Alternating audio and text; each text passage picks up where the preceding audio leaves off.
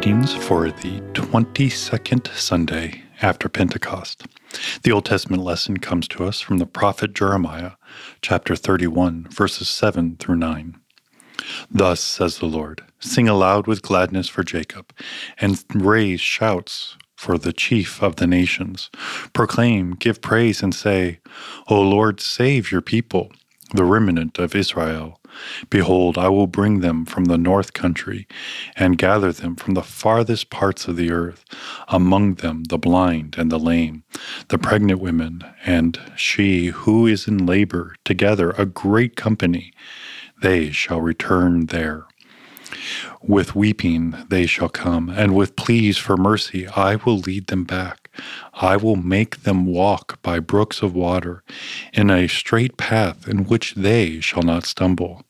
For I am a father to Israel, and Ephraim is my firstborn. The epistle is from Hebrews chapter 7, verses 23 through 28.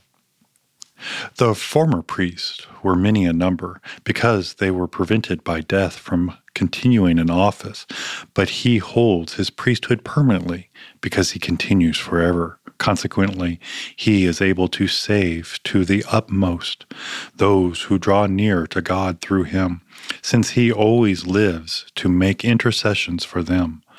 For it was indeed fitting that we should have such a high priest, holy, innocent, unstained, separated from sinners, and exalted above the heavens.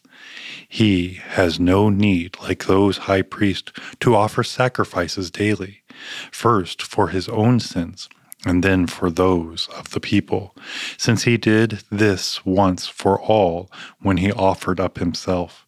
For the law appoints men in their weakness as high priest, but the word of the oath, which came later than the law, appoints a son who has been made perfect forever. The Holy Gospel according to St. Mark, the 10th chapter, verses 46 through 52. They came to Jericho, and as Jesus was leaving Jericho with his disciples, a great crowd, Bartimaeus, a blind beggar, the son of Timaeus, was sitting by the roadside. And when he heard that it was Jesus of Nazareth, he began to cry out and saying, Jesus, Son of David, have mercy on me. And many rebuked him, telling him to be silent. But he cried out all the more, Son of David, have mercy on me.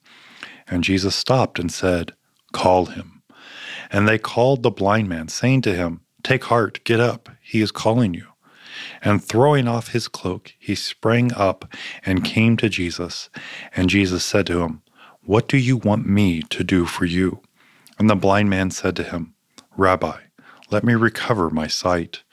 And Jesus said to him, Go your way, your faith has made you well. And immediately he recovered his sight and followed him on the way.